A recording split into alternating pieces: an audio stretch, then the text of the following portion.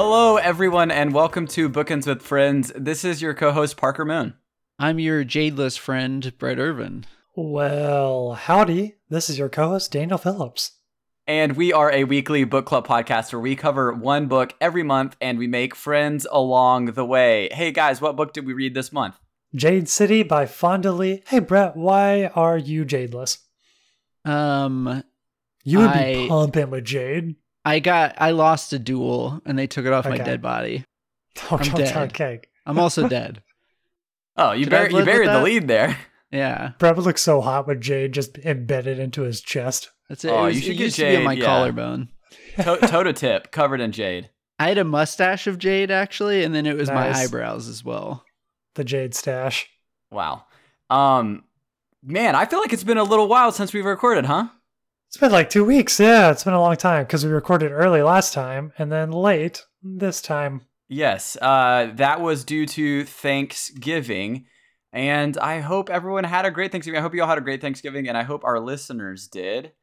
I know for myself, I'm thankful to be back in front of a camera, in front of a mic, recording with you guys. He's not living if he's not on camera. I'm not. That's honestly, that's really it for me. This is all that I live for. Do you guys want to get into short stories before we jump over to talking about Jade City by Fonda Lee? Yeah, I'll keep mine really short just so we can get to the book discussion. That's good. They're not called long stories. Yeah, you know what? That's a great point. Touche. I'll just talk about my Thanksgiving week. My mom, she hosts Thanksgiving at her house every year, but she calls it like Misfits Thanksgiving. So she doesn't really... we don't really do like a big family Thanksgiving there, but she lives in Atlanta with my stepdad, and they basically host Thanksgiving for everyone that they know that don't have somewhere to go for Thanksgiving, which is just like super cool and super awesome. And there were like 27 people there this year, I think. And my mom's an absolute machine. She got up at 5 a.m. and started cooking, and we showed up, Nicole and I did, probably around noon. And we walk in, and my mom gave Nicole a 20-pound bag of potatoes, and she was like, "All right, get to chopping." And so we just like helped her cook all day, and she just had like drinks all over the place, and people kind of rolled in throughout the day. But it's just super cool because like one guy came in, and he had literally met my parents at a bar like 2 weeks ago, and they were like, "Oh, hey man, like what are you doing for Thanksgiving?" And he was like, "Oh," he was probably around my age. He was like, "Oh, not really. My family's not from here. So I was just going to have like a turkey sandwich in my apartment." And they were like, "Nope, absolutely not. Here's our address." So it's just super cool and like very inclusive and always a good time. That's a beautiful act of service. That is so wonderful. My mom's like the nicest, best host of all time. She's incredible. A powerhouse of a woman. And then when I'm reading, to get into the Christmas spirit, I think I've definitely talked about this book before because I actually started it a while ago and never finished it out, but I'm reading Hogfather by Terry Pratchett, which is a Discworld novel. In Discworld, they have Hogswatch Night, which is basically Christmas, and the Hogfather is basically Santa Claus of Discworld. Of course. And a group of gods has hired an assassin's guild to kill the Hogfather. And that's the plot of the book. And I'm only like 40 pages in, but it's Discworld, and I love it. It's fantastic. Every time you talk about a Discworld book, it sounds like the most fun ever, and I just want to read them all. The one sentence plot lines of Discworld are it's the best. They're all so good. But yeah, that's my week. Moving on. Brett, let me hear about you, buddy. Good week. Thankful for family. I wanted to point out, I don't know, I know obviously turkey is the go-to Thanksgiving, but I'm fully on board with like not turkey for Thanksgiving, and I kind of prefer not turkey for Thanksgiving. I know that's not like a radical statement. I'm sure a lot of people feel that way, but I much prefer like steak or ribs or something like that. Like that's just so much more enticing. Mr. Fancy. Wow, Mr. Steak over here. Fancy Too good for lad. turkey. I wouldn't say that's more fancy than a Thanksgiving turkey. Papa, I'll have the I'd The say flank that's a little steak. more fancy. I'm not a big fan of turkey, but I like lobster and lamb. I like surf with golden and turf. shavings, please. No, I understand. I have the bad turkey, like poor bad turkey, when you're just gnawing on a dry piece of turkey that won't Right. like diminish in Right. girth. Like it just stays in your mouth the same size. It's Right. brutal. And I love turkey. Don't get me wrong. It's just Thanksgiving turkey usually needs stuff with it to be good when, there's other things you can eat that are just great on their own. I don't know. I'm That's absolutely just messing me. with you.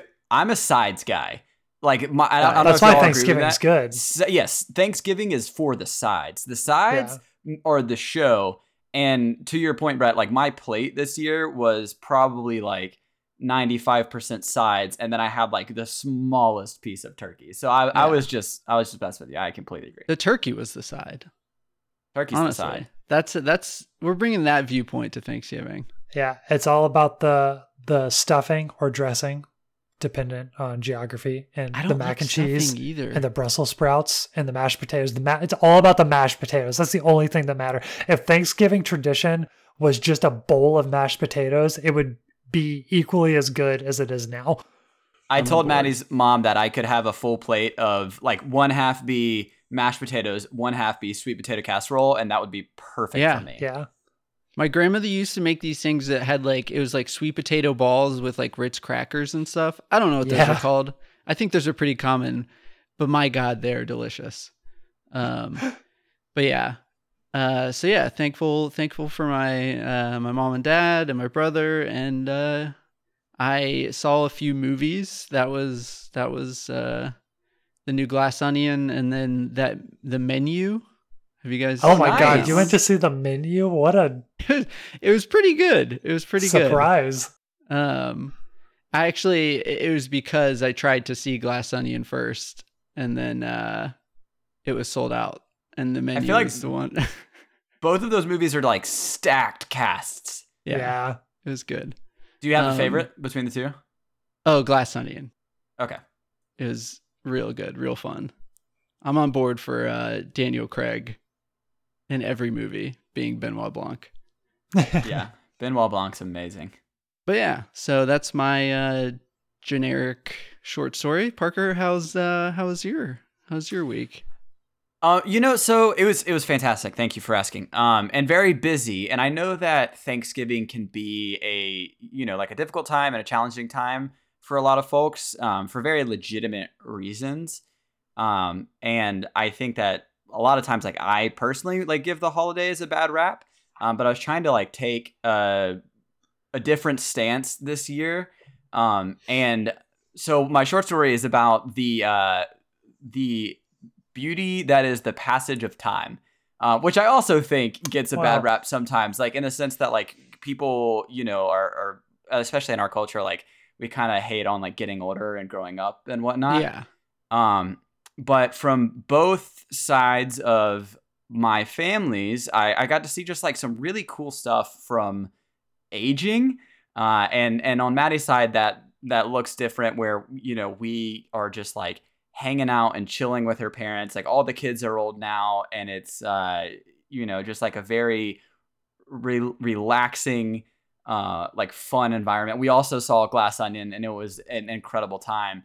And then from my side of the family in particular, the one like really cool thing was just like, and this is kind of like every year, but seeing my nieces and nephews grow and become real people is just like this wonder to behold.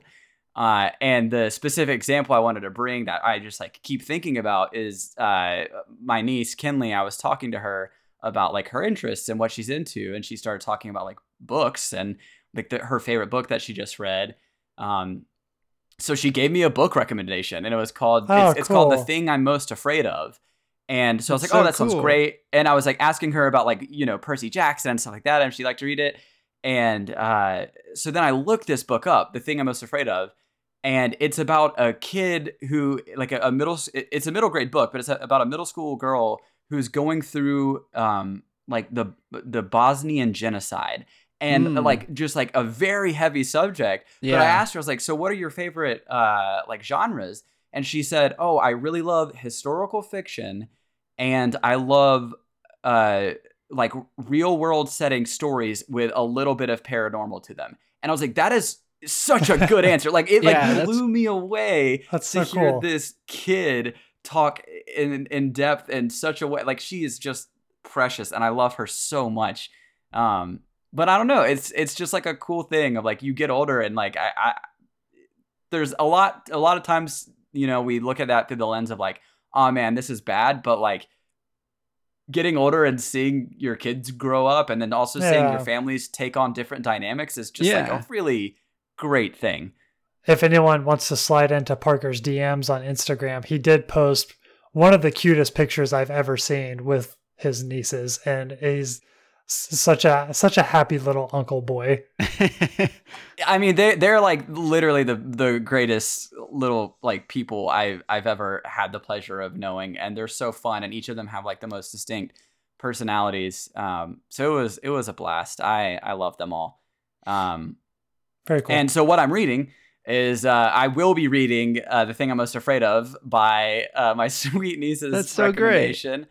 I'm going to try to start that this week. And I'm also reading Target by Darcy Cole, which is a spin. It's just like a gender flip story on like the Robin Hood tale. And I'm just a little bit into that. I was really hoping to get more reading done over Thanksgiving break. And I don't think we had more than like 30 minutes of peace. You know, I mean, like we had peace, but you know what I mean? Like we were moving the entire time. I took all of last week off to get a bunch of reading in, and I played Pokemon instead. So let's move on. To discussion and not talk about my addiction to Pokemon. What a good addiction, though. Yeah, do we want to go to quote of the week? Yes, quote of the week. Okay, so yeah, this quote of the week was sent in by Hannah P. Thank you, Hannah, for sending this in. And also thank you for all of your incredible thoughts for discussion and for reading Jade City. We got a lot of good stuff to talk about from your email. The quote is from Hilo when he's talking to Andon, and he says, sometimes, Andy, the people you think you can count on, they let you down in a bad way, and that's hard to take.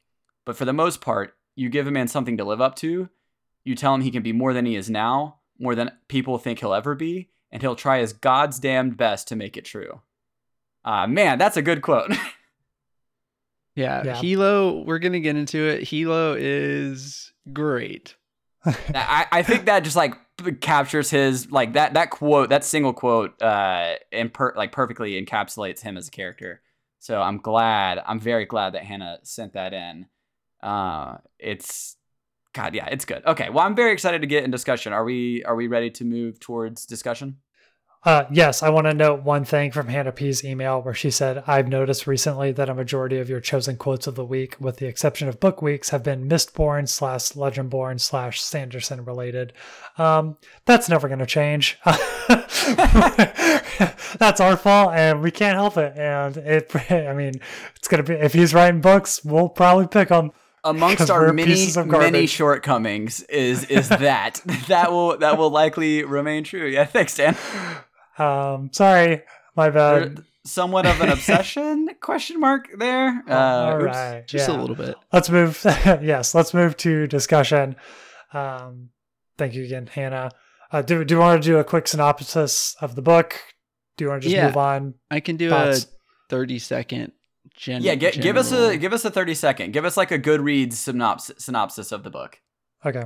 So Jade City is based on the island of Kekon, and it's basically they have a resource called Jade, and Jade is a natural resource only found at Kekon that gives its users superhuman abilities. And there's a main city called Jonloon, where two clans kind of run the entire city and pretty much the country.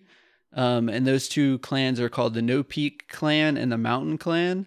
And our main characters all belong to the No Peak clan. And it's a family, the Call family. We follow the Call family through a treacherous and stressful time in their the Kekon Jade Alliance, which is the organization they share with the Mountain Clan, and there's a lot of turmoil and upheaval and war Shenanigans. So A that's lot of just kind a lot of the basis the shenanigans. story. That's a great word for this book. I don't know if they would describe them as shenanigans. Just silly, goofy little adventures. Yeah, they're just getting into all sorts of shenanigans and hoopla and hullabaloo. Yeah. So that's perfect. With we're talking about the Call family. So what did you guys think of the Call family and just John Loon and Kekon in general? Just like the world of Jade City. I love the world building. I just like major fictional cities and books, and like when things take place in the cities. It's really cool. The Call family, man, they're just a bunch of baddies, aren't they? They are. They really I bet they're are. all so hot. They are all so They're hot. In my mind, absolutely guys, in my smoking. mind, every single one of the Call family is just like the most gorgeous, sexy people alive. Yeah. For plot reasons and not for horny Dan and Parker reasons. John Loon is so interesting where it's just like gang factions existing and everyone knows that they exist and it's okay. Because like there's a part in the book where Shay, one of the sister of the Call family, she's discussing like, oh, I could get a job that's just jadeless and it's a normal job like the millions of other people that live in the city. And I was like, yeah, that means there's millions of people that know that there's just a war going on. Right. And they're just like going to work at Subway in the morning.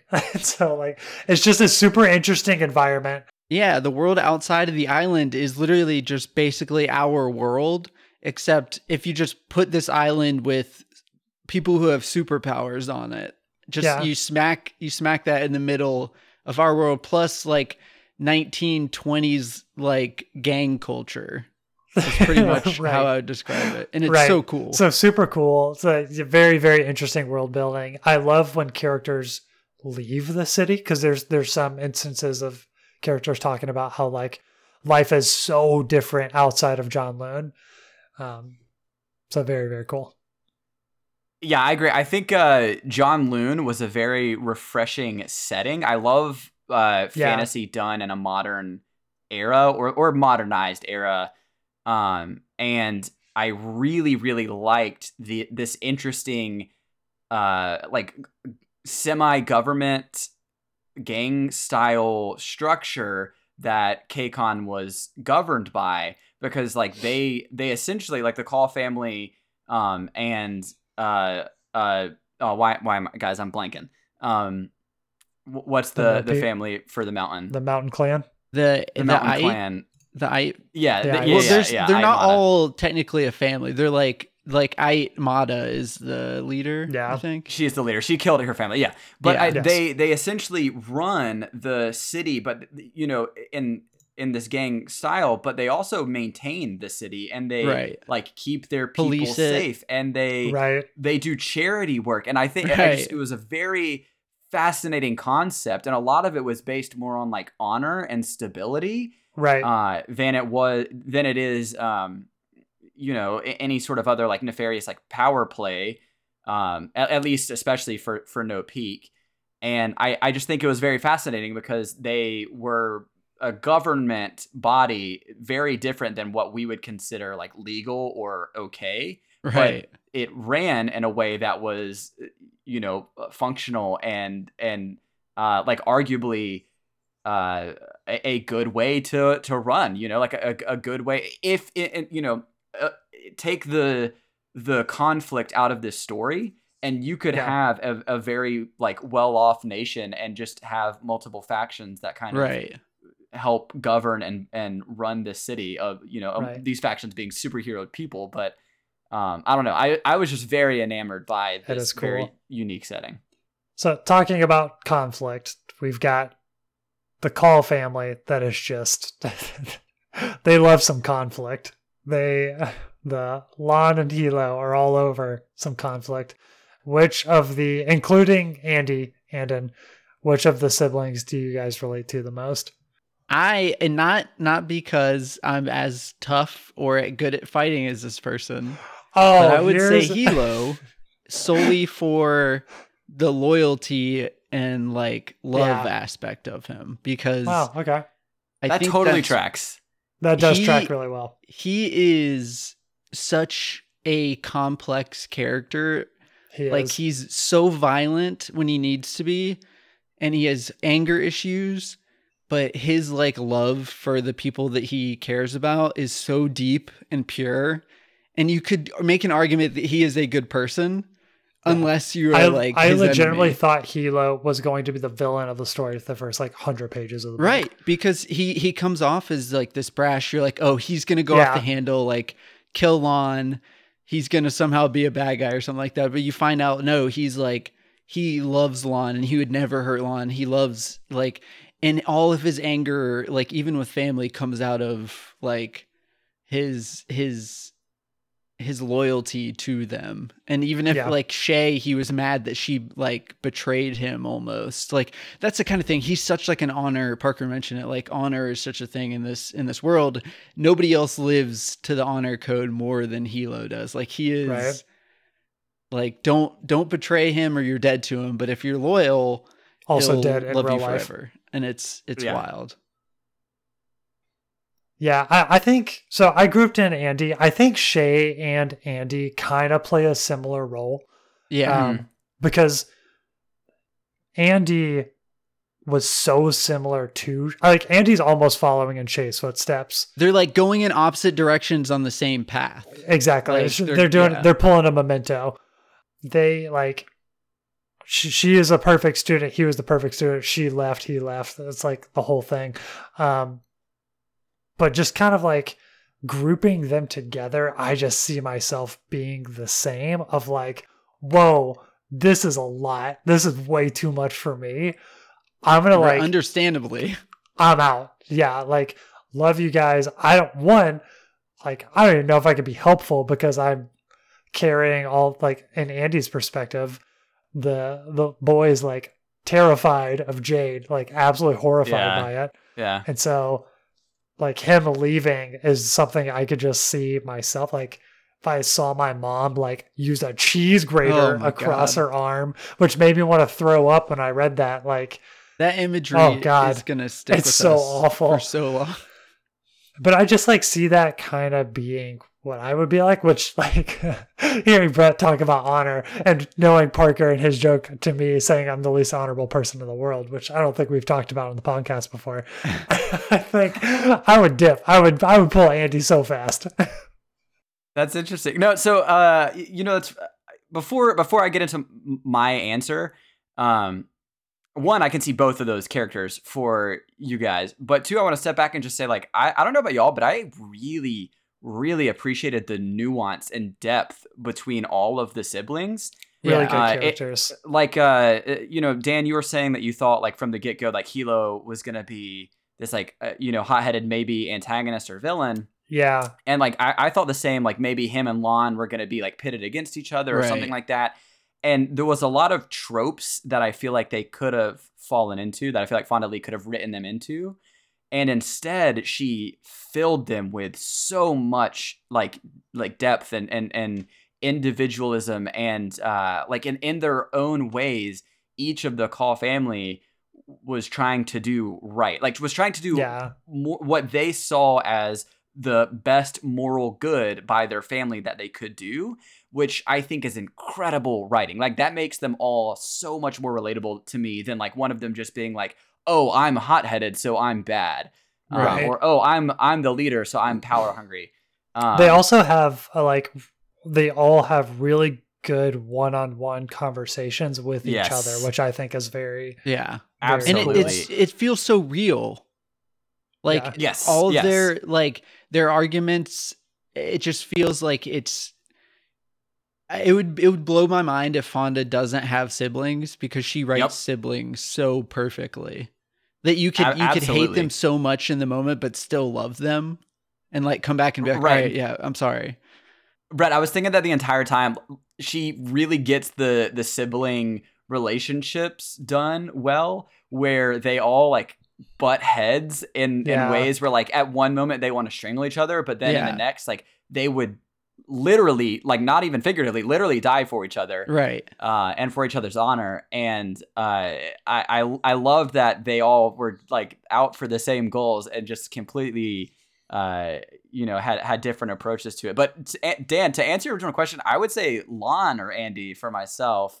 Yeah. It's hard because again, we talked about it at the start of the episode that all of these characters are like super hot and cool and smart and amazing. And so like comparing myself to any of those characters, no, I'd be some jadeless like worker on the on the streets just getting. You'd be what do you call it? The white rat? What was it? Yeah. Oh yeah, a stone eye or one of The white rat. But no, I really just like for Lon as a character, I think he's infinitely fascinating. But the weight on his shoulders that he felt towards responsibility of his family and his people and just like general morality, I thought was really, really good and well written and fascinating. And so I like ate up every bit of stuff that was about him. And then Andon, I think kind of in the similar vein, I really liked his approach to kindness and how he was very willing to drop any notion of power to hold on to peace or to hold on to sanity. Yeah. And I also can relate to his anxiety and stuff like that when it comes to like trying to please family and trying to please peers and whatnot. So, man, really great characters. Really great character Andy's development really through this cool. story. I'm excited to see where his character goes. Yeah. Like, I almost don't want him to come back and like get Jade and be the big powerful. Like, I want his character to succeed despite Outside using Jade like outside of that. I think that would be really cool. But I don't know. I haven't read the rest of the series yet, and I'm sure Fonda knows what she's doing more than I do. I'm so excited to read the rest of this series. Yeah, I've heard books 2 and 3 are like people's favorites as well. Like they just get better, which is wild because this one was so good. It was good. It was very good. I want to talk about the magic system, but since we're already like so focused on characters, let's talk about Barrow, the character I did not think would be important to the story, but the character keeps that popping is very important to the story. Yeah, definitely. Almost like an Uncle Ben style character. Uncle Ben from Spider-Man? Did I say that right? He's the character that they don't kill at the beginning, right? Yeah. Yeah, but how is he like Uncle Ben at all? He means like the robber. The guy, the robber that comes back. No, I thought you were actually relating him to Spider-Man's Uncle Ben. I was like, dude, we have very different takes on this character. You don't remember Uncle Ben in that movie? No, like he's the character that got away and then like absolutely like broke the camel's back. So I think Barrow at first I had sympathy for him because he was a product of his environment. And he was just a kid that was trying to make his way in this city, which is understandable that you would want, getting Jade was your ticket to a good life. Right. It's an honest thing to like, if your family doesn't own a business and you aren't in the academy, like it sounds like you're kind of screwed.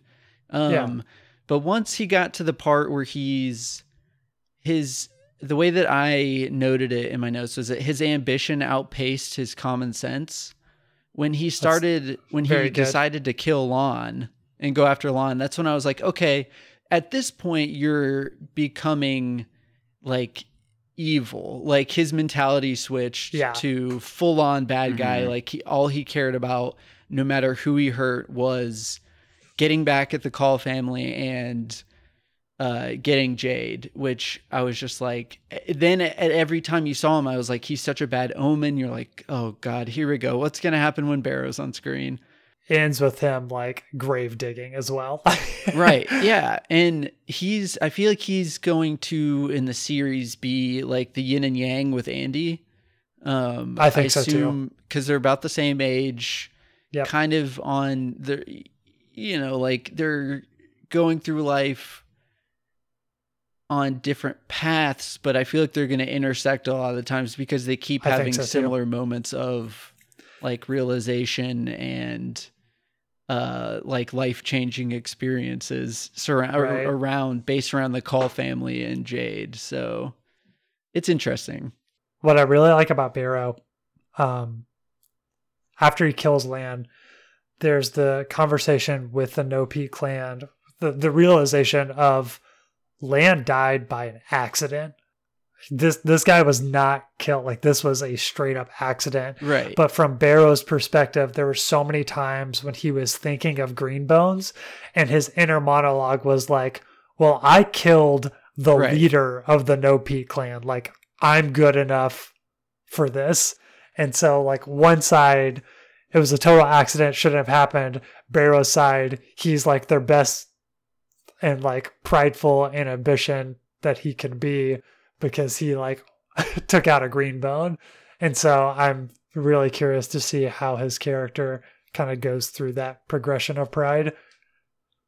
Yeah, I agree completely. I'm fascinated to see what happens with his character post book 1, in the sense that I feel like right now where they left it, he could be written as an amazing redemption arc, Right. or a really interesting foil to the Call family and turn into this like very evil antagonist.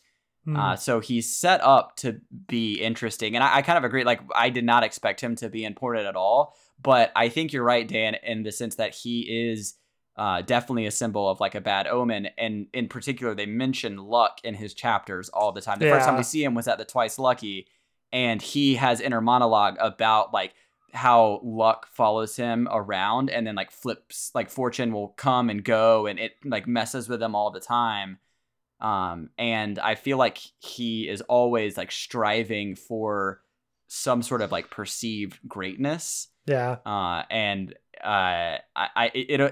His development will be very interesting. I do feel a little sympathy for him, in the sense that I feel like his character does represent like the parts of society that are forgotten and that are He dealt a bad disenfranchised. hand. Yeah. He dealt an incredibly bad hand, and our main characters are we're reading from the perspective of people who are literally at the top. Like they are essentially kings, or the governing like leaders, at the most wealthy. They have the most pull, they have the most strength, and so they aren't facing the same challenges that Barrow had to face. And then they also talk about like Jade's sickness, and someone who touches Jade who's not trained in it, and how that can be a poison. I mean, that's a huge topic throughout the book. Yeah. And so I think that also has something to do with his descent into a more of an evil role. Well, so I think there's sympathy there. So even if he is plays out to be a villain, I think he could be a really interesting, sympathetic villain. He's going to be important regardless, because we start and finish the book in his perspective. So he's going to be important. Yeah. Can I hit y'all with a question that I'm curious about? Yes. Since we're kind of talking around it, do y'all think that the No Peak clan is more justified, especially post Lan's death, like more justified with their actions and how they did business than the Mountain clan? It's it depends on the POV, because I feel like outside of Kakon, neither of them are they're like just gangs. But within, if you're like in John Loon, if I was just a random neutral citizen, I'd probably say that they were more so, because business-wise, the Mountain Clan was cheating the Kakon Jade alliance, which was kind of the thing that held the entire clan system together, and they were cheating it and messing with it.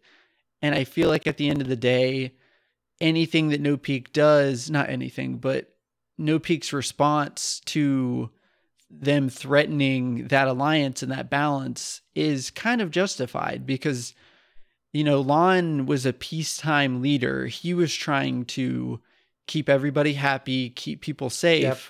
And while Hilo is more of a wartime leader, he's also just, from his perspective, the Mountain Clan is like viciously trying to become like a world power and greedily use Jade Right. to control other countries. So I feel like morally within a system that could be argued as just fully immoral, is morally, I would say the No Peak clan is good, but like Yeah. there's a criminal aspect to all of it, I guess. But yeah, within this world, they are, I would say, justified.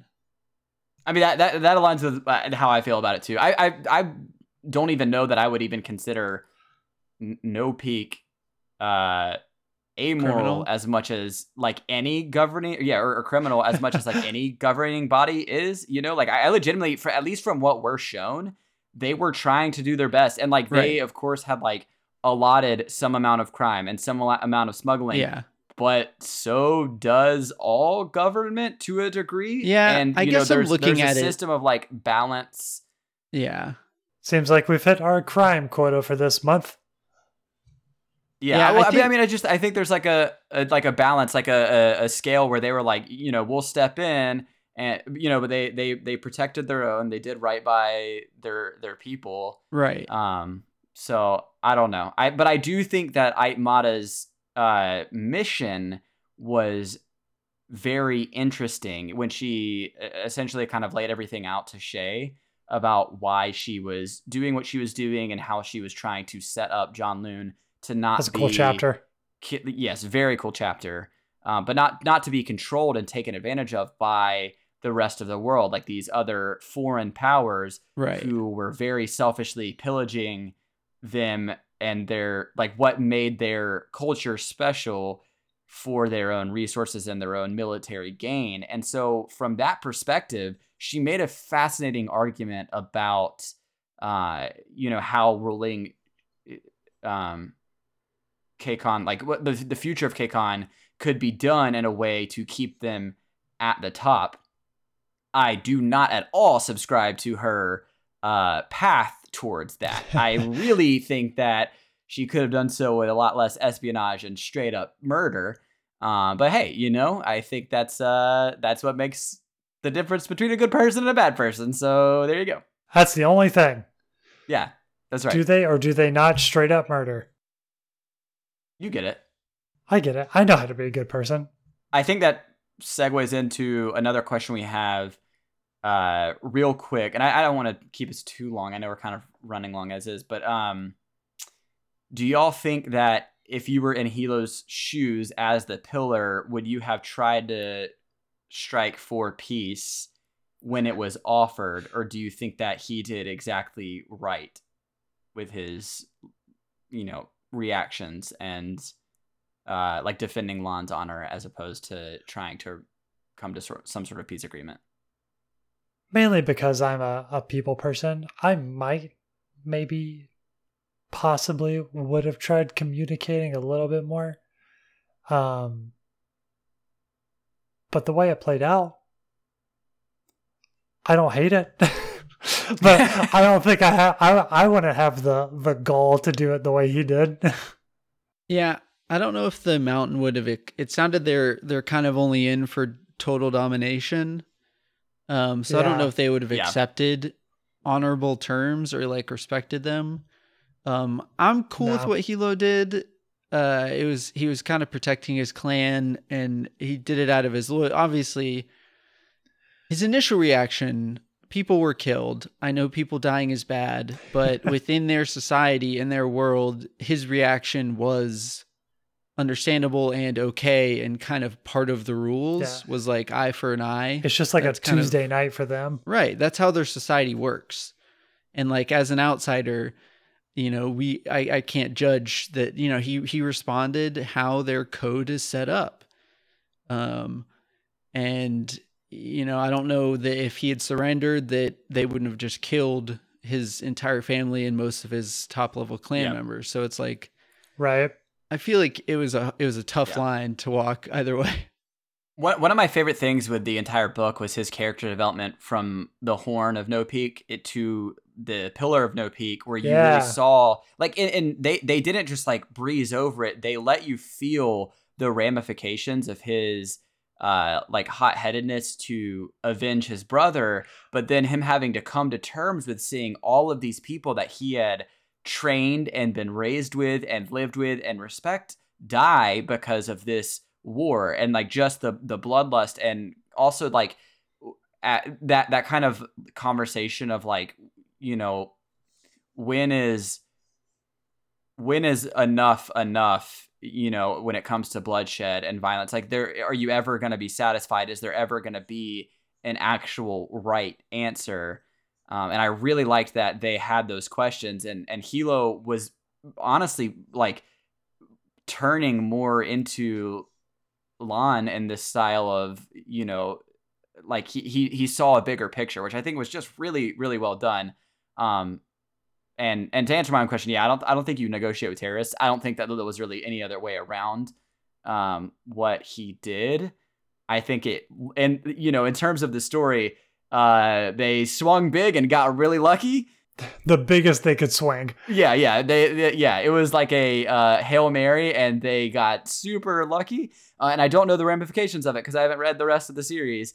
But I do think that it was a very interesting dialogue about those type of, like, you know, quote unquote peace negotiations, and then how does a leader justifiably handle that situation, and just the pressure, because like, you know, from the citizens of John Loon's perspective, how is any of this justified? How is any of this fair to them? And why would they continue to fight when it just brought like economic unrest and death to, you know, Dorf streets, and left people, you know, like fatherless or friendless. So I don't know, just, man, good writing.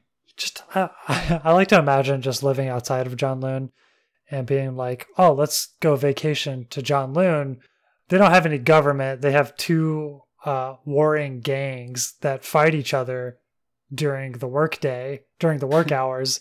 And also, but you may get superpowers, but if you get too much of them, you go clinically insane. Yeah, pretty cool. We should go there. Sounds like a good vacation to me. we should check it out, maybe. Speaking of going crazy because of Jade, how do you guys feel about Shay and Andon's decision to step away and be Jadeless? Andon for that exact reason, so he didn't go crazy. I have said my thoughts on this. I would have done the same thing. Yeah, you know, so I think I don't have any problem. I think it makes their characters incredibly interesting, and the specifically with them too, like the entire conversation on like them wanting to live their own lives and carve out a path for themselves, and then them kind of being like brought back into this messy, muddy, superpowered war that they didn't necessarily want anything to do with, but family and honor called them to take up arms. I think that's a very interesting conversation and discourse on like just war in general and honor. But I do think that the Jade power system is really, really well done, in the sense that I love when like magic systems or superpower systems or you know, sci-fi or whatever have consequences, tangible limitations and consequences. Yes, I think that is so fascinating. And obviously I think that the big parallel here, you know, could be drug use or something like that, like the side effects, withdrawals. Like they had very you know, thematic parallelisms there. And I think that them being willing to forego power in pursuit of other dreams is very honorable still, and very respectable. And again, I'm very interested to see how it plays out. I don't want to see the characters turn their back on the clan, because I don't think that would be as interesting. Like, I want them to be involved, right, without the crutch of the Jade they decided to like leave behind. I think my only issue, and it's not really like, and it's mainly just because of my loyalty to Hilo, is the timing of Yeah, Andon's decision. let's get into that. Yep.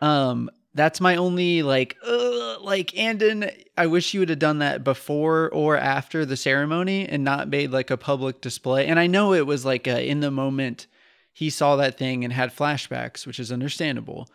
But I was like, ooh, man, like Hilo, while he went overboard and he was wrong for what he said to Andon in every way, he was acting out of anger when he said that.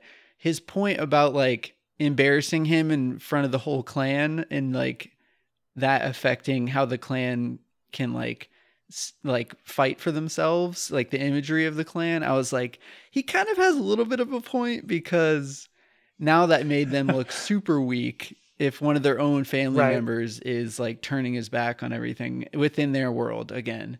But I was just like, ooh, I'm totally fine with him leaving, and I fully respect that. I think especially with his family history, but I was like, oh man, that's like the worst possible time to ever do that right in front of everybody. Yep. But yeah. Yeah. So And I think that's also a part of that like beautiful nuance in this, in Fondelee's writing, because it's so well written. I felt heartbroken. Yeah. I felt heartbroken like for Hilo and at that moment. I also like, a part of me was so conflicted because I wanted Andon to step into this like heroic role of being, exactly. You know, maybe this like future leader of, because he's a badass the Call family, and he also like, you know, in many ways was the most like Lon. Like his heart was like Lon. He had the same level head and like end goal for peace. Respect and so like for I really thought like, man, it could be cool to see him go this way. Yeah. But then also it's such good nuanced writing because of like his you know, fear of becoming a person who enjoys murder, and like how that was a part of his family line, and this like deep anxiety and PTSD that he had to go with, on top of the fact that like maybe he also just didn't want to be a like conscripted soldier into war, which, hey, like that's a very legitimate reason that someone shouldn't have to do that. Yeah, man, it's just good stuff. Yeah, and we haven't talked about that until Parker just mentioned it, to not breeze over this part of Andy's character. It's not that he's just afraid of becoming like his mom. Yeah. It's that he killed someone and was like, oh, yeah, that felt good. Right. Like the Jade twisted him. He was in this guy's mind as he died. Right. He like, it like ruined like his personality, because he was like, whoa, I liked killing that guy. That's probably not a good thing. And so Andy's just a really cool character. He had this view of being a Greenbone as like this cool, like almost like you read the comic books and it was like a comic book hero. Yeah. And then he killed a person and it was like, I like this for the wrong reasons now, and I don't want to do that, which is like, he's stronger for saying no. Do you want to talk about our favorite part of the book? Yes, please. Let's just go in order. I think all my favorite moments in Jade City by Fonda Lee, Book of November, the one-on-one like dialogue moments that I loved. Like one of my favorite parts, this isn't a dialogue moment, but honorable mention, Andy and Hilo when they first interact. Yeah. Andy sees Hilo and he's like, oh God, here we go. Love that scene. That scene was awesome. And that was when I kind of got my bearings with Hilo's character. I was like, okay, he's not supposed to be portrayed as an evil character. But my favorite part in the book was when Lon was entering his duel and the monologue of like, I know Hilo is stronger than me and a better fighter than me, but I am the pillar of no peak, and like it's my right to do this, and I'm going to do it, and I'm going to win. And I was like, man, Lon's a cool character. Yeah. That's such a good just leader, and strength of will. Knowing what isn't, like knowing what's needed of him, despite knowing that he could just throw Hilo in and Hilo could like, no problem, get the job done. That was my favorite part. So I think my favorite part of the books, similar to what you were saying, Dan, a lot of it was like dialogue centric, and specifically this like intermingled conversation about politics and family and honor that I thought was just so well written. I really liked the constant struggle that the characters had to face with like what it meant to them to like live up to the call name, how to act and how to be the pillar or the horn or a student, and just like each of their ambitions, and then how over the course of the narrative it changed for all of them. And I really, really liked that it kept me guessing, and that no character was kind of pigeonholed into a like stereotyped role. Like they were all fully fleshed out in just great ways. One like notable character that I don't want to skip over is Wen, who, Hilo's girlfriend, and then wife, who I just thought was like so fascinating in the sense that she was a tertiary character, like kind of a smaller part.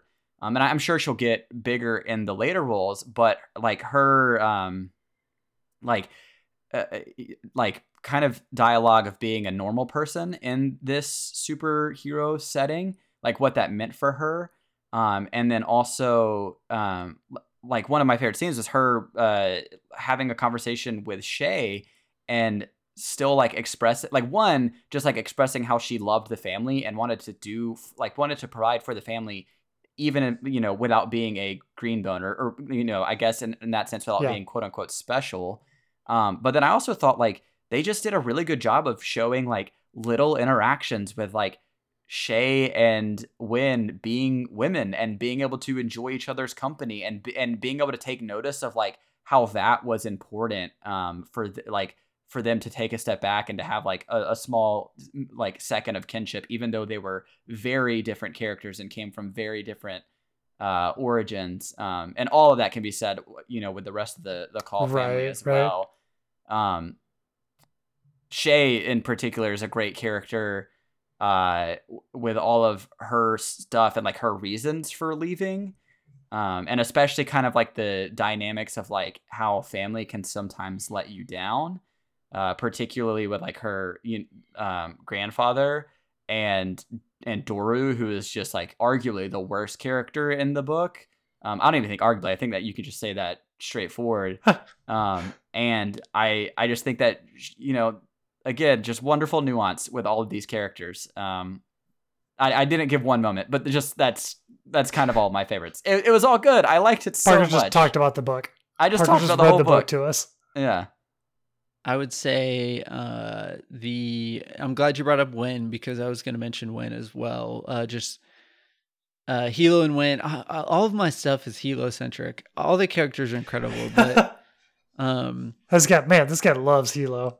Hilo's great. I adore Hilo as a character. Oh yeah. So I'll bring up a fight scene, because the Gaunt Ash fight was epic, because I legitimately thought, I was like, man, book 1, they're gonna kill off Lon and Hilo. I legit thought that Hilo's gonna die. Like that it fits his character. It tracks. And like, I don't see the way out. And I knew Andon was there for something, but I wasn't sure like where that would go, because he could just be there just as like somebody that they respect, and like he knew they weren't going to hurt him, the kind of thing. But the Gaunt Ash fight was nuts. Everyone's using all their powers. Andon turned Super Saiyan, and like the scene where he's trying to find the hole in his steel or his armor, and they like trick him and they switch it to the side, and it's just like, whoa. But that's why the magic system, I can tell, is going to get so cool as you see like powers evolve and stuff like that. But yeah, everything you guys said, but also that fight scene was really cool because Hilo survived. Yeah, Fonda Lee knows how to write fight scenes. That's another thing that we shouldn't skip over. Those action sequences, every big battle or fight that they go into detail about, I was hooked into. Yeah, like it was like a kid watching like Saturday morning cartoons. I was eating it up. Any final thoughts? Yeah, final takeaways. Final takeaways. Family's got? complicated, you know? Man, family is complicated, isn't it? Yeah, I Excited? think that's honestly. I think that's Happy Thanksgiving, everyone. One of my takeaways too is that there's complication but also beauty, and I think one of my favorite takeaways. And I feel like I'm I'm just hitting this point over and over and over again, but I really like that, like the conversation that the book had about like there's multiple ways to go about accomplishing or trying to accomplish good or trying to accomplish the same thing. Yeah. And there's a lot of complexity that goes into taking care of people and responsibility for family, for like government, for friends, like the whole deal. It was just really that part of the book I loved so much. Yeah. Sweet. That's Jade City by Fonda That's Lee. Jade City. Well done, boys. Well done, lads, gentlemen. Yes. I'm gonna breeze us through this last part. So we have an author's note, little snippet from Miss Lee herself, and some planning for December, some housekeeping. Thank you, Brett. Some housekeeping for December. That's the term that people use. So author's note for Fonda Lee. This was an interview she did with Fantasy Hive, and after I read this quote from her, it makes so much sense because Jade City seems right in line with these three things. So from Fonda Lee, I've always been drawn to movies that I would term smart action. Films that are full of adrenaline and suspense and powerful action sequences, but that don't skip at all on intelligence, characters, and engagement with deeper issues. 3 of my favorite movies are The Matrix, Mad Max Fury Road. Also, Mad Max Fury Road, such a freaking good movie. Good movie. Crouching Tiger, Hidden Dragon. Man, Mad Max Fury Road is so good. Let's do an episode on Mad Max Fury Road next. Just kidding. Housekeeping for December. So December's a weird month. We did not do 4 episodes last December, I'm pretty sure. And so we're just going to plan for that because there's 3 of us and we all have different travel plans at the end of the month for Christmas. So right now, what we're planning on doing, we still want to try for 4 episodes, but we're going to plan as if we only do 3. So, and you guys butt in if I'm saying this wrong. For the first episode in December, we want to do just our favorite books of the year, like what we've read, including the books that the podcast has done and books that we've read kind of on our own personal time, and just discuss some of those, throw out some recommendations. Second month in December, we want to do the book of the month, which is Dark Matter by Blake Crouch. Is that correct? Is that his name? Yep, that's right. And so read that one fast because that'll be like not far away. That's not far off. That's not far. That's like 2.5 weeks. So we want to do Dark Matter by Blake Crouch on the second month of December. Reason being, we want our last episode to be the book ranking episode of all the books. And obviously we want Dark Matter to be a part of that discussion. So we're planning on doing that last. And then if our schedules kind of sync up, we'll do another episode as the 4th episode in December. But that Tuesday is December 27th, and we usually record on Sunday, which is Christmas. So we don't know if we're actually going to do that or not. No, we're recording Christmas Day. We might try to have something special. Yeah, we might try to have something special. We'll record Christmas Day while opening presents with our families, and we'll just send our audio in together. Yeah. It'll be great. Yes. I'm excited for the body, the Bookends with Friends book of the year. BOTY, Bati. Thank you, Dan. Thank you to all of our listeners for continuing to listen, for continuing to send in emails and keeping up with the show. We cannot tell you how much we appreciate it. We hoped that you enjoyed Jade City as much as we did. And we hope that you are going to enjoy Dark Matter next month. Special thank you, as always, to Jacob Robinson for the awesome intro and outro to our show. And shout out to Maddie Moon for the wonderful, beautiful, lovely cover art of our show. Thank you both. That wraps us up, I believe. That's it. So we're going to bookmark it there. And remember, the real books were the friends we made along the way. Only if they have Jade.